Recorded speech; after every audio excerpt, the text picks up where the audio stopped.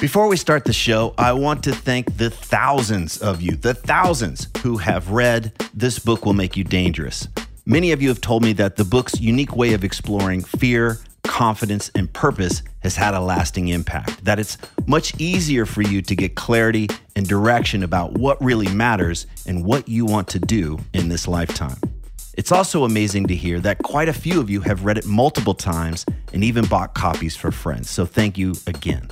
Just in case you weren't aware, I created a free companion video course for the book. And in these videos, I walk you through the big takeaways and practices from each chapter. And I even cover some extra stuff that's not included in the book.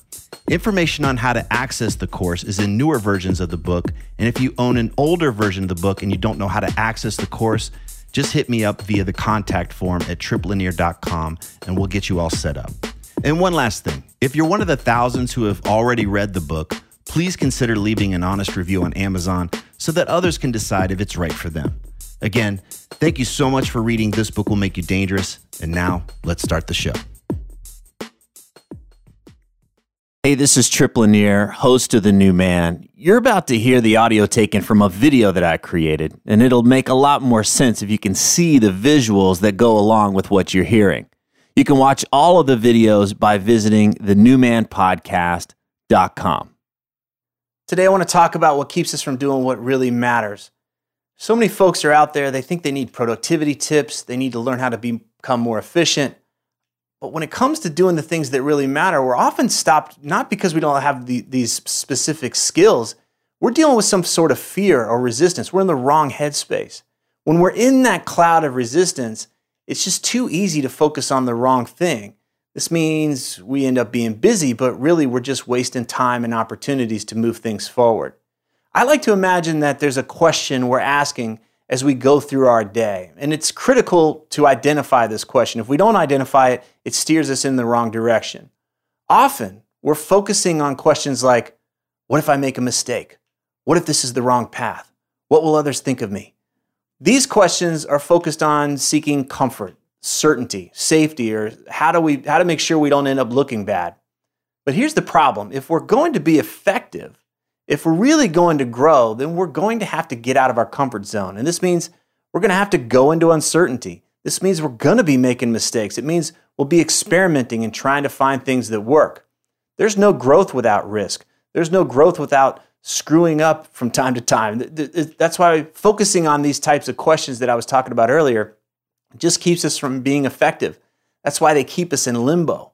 They're essentially favoring the illusion of short-term comfort over the opportunity to grow.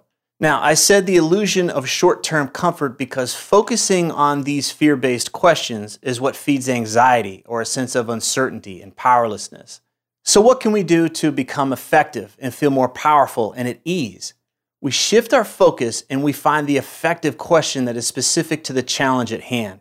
So depending on the thing you want to grow, these questions could be something like, what actions can I do? What actions can I take to generate more income? What actions will allow me to spend more time with my kids? What do I need to do to win this campaign race? These are very specific. They're very oriented towards the challenge at hand. They're not global and concerned about mistakes or how I'm going to look.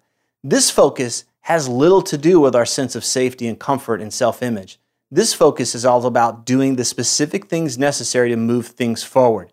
And moving things forward is what creates energy. It's what creates confidence and enthusiasm. We feel more alive and at ease when we stop waiting for comfort and we engage the process. That's when things that seemed like a drag before, that's when they become fun. So let's put this into practice. I want you to pick some area of your life. Maybe it's simple, like getting into shape. Maybe it's bigger, like writing a book. Whatever it is, I want you to figure out the question that will focus your power. What needs to be done today so that I get in better shape? What needs to be done today so that I finish my book? Spend a few minutes every day focusing on this effective question and then execute. You probably notice that fear or uncertainty is just going to pop up. Oh no, what if this happens? What if that happens? It's okay. It's part of the process. You get that clarity about what's to be effective, and then right underneath it is going to be that fear. It's just part of the process. Make the actions as small as possible and just start doing them. See how this impacts your sense of well-being, your sense of confidence, and your energy level. And if it doesn't work, shit, you can always go back to spinning your wheels. So turn off the screen, get to work. Good luck. Thanks for watching. If you want to take full advantage of all that The New Man has to offer, be sure to visit thenewmanpodcast.com and grab the solutions I've created to help you play a bigger game, align your profession with what you truly care about, and keep your relationships out of the ditch. It's all available at thenewmanpodcast.com. Thanks for listening.